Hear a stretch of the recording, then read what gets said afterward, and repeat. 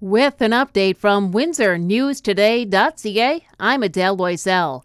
In about an hour, federal officials will hold a news conference about the border. The ministers of Health, Transport, and Public Safety will all be there. No indication yet what it'll be about, but COVID-19 case numbers have been dropping, and the government has said it will tweak border requirements from time to time. Today, the province reported 19 deaths from COVID-19.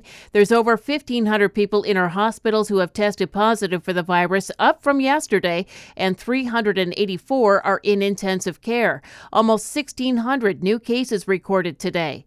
With the possibility Ontario will end its vaccine passport program at the beginning of March, the acting medical officer of health in Windsor, Essex, says it's more important than ever for those who haven't been vaccinated to get their shot. We have shared, and I will continue to share, that if you are eligible for the vaccine, the Public Health Service appeals to people who are unvaccinated who are eligible for the vaccine to get vaccinated.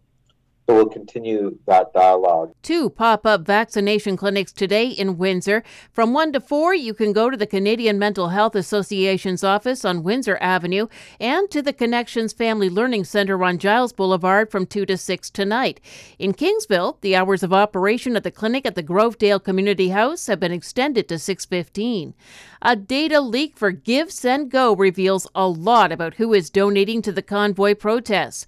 The Globe and Mail says that raised nearly $10 million before the website went down on Sunday.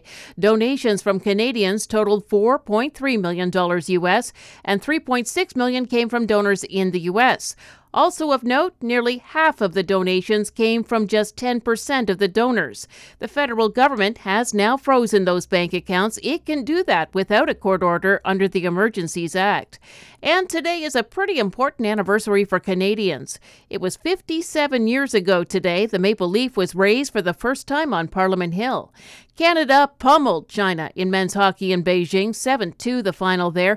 Canada takes on Sweden next in the quarterfinal. The Leafs and Wings are off tonight, but there are 3 Canadian teams playing in the NHL. The Senators take on the Blues, Calgary faces Columbus, and the Oilers play the Kings. In junior hockey, the 73s host Mooretown, and Amherstburg is in Petrolia. Sunshine, -4 today. Clear skies later tonight with the temperature rising overnight to +4, and 5 tomorrow with sunshine. We'll get more clouds in the afternoon. For more on these and other stories, go to WindsorNewsToday.ca.